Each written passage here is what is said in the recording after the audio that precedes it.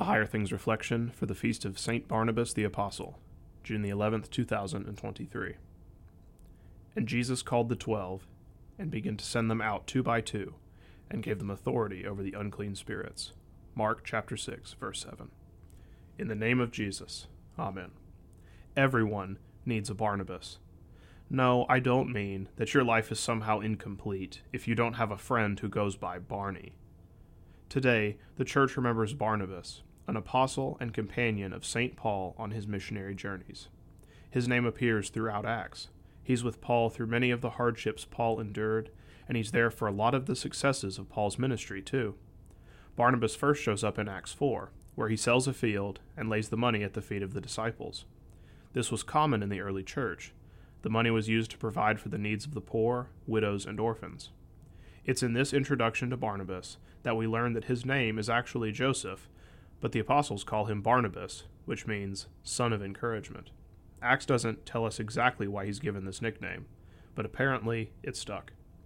And I'll stick with my original thought. Everyone needs a Barnabas. We need encouragement. We need someone to walk alongside us in the places that Jesus has sent us, in the circumstances Jesus calls us, into where we show loving service toward our neighbor.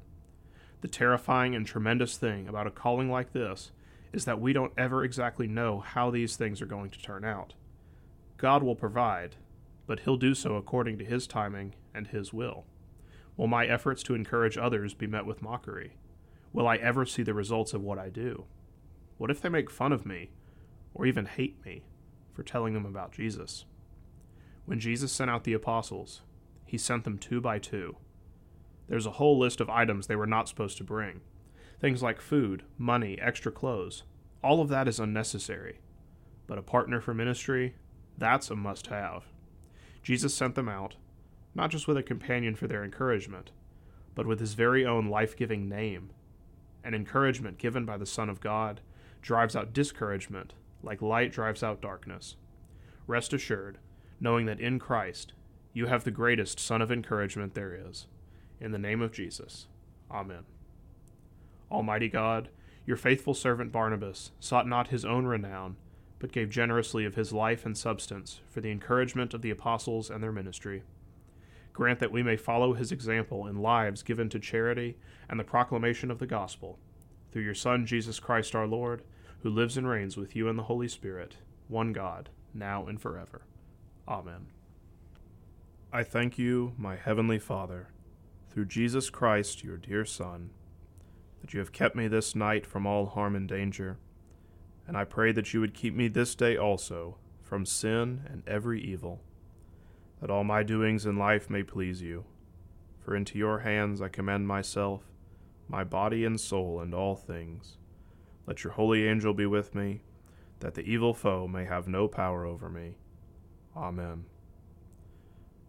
Our Father, who art in heaven, hallowed be thy name. Thy kingdom come, thy will be done, on earth as it is in heaven.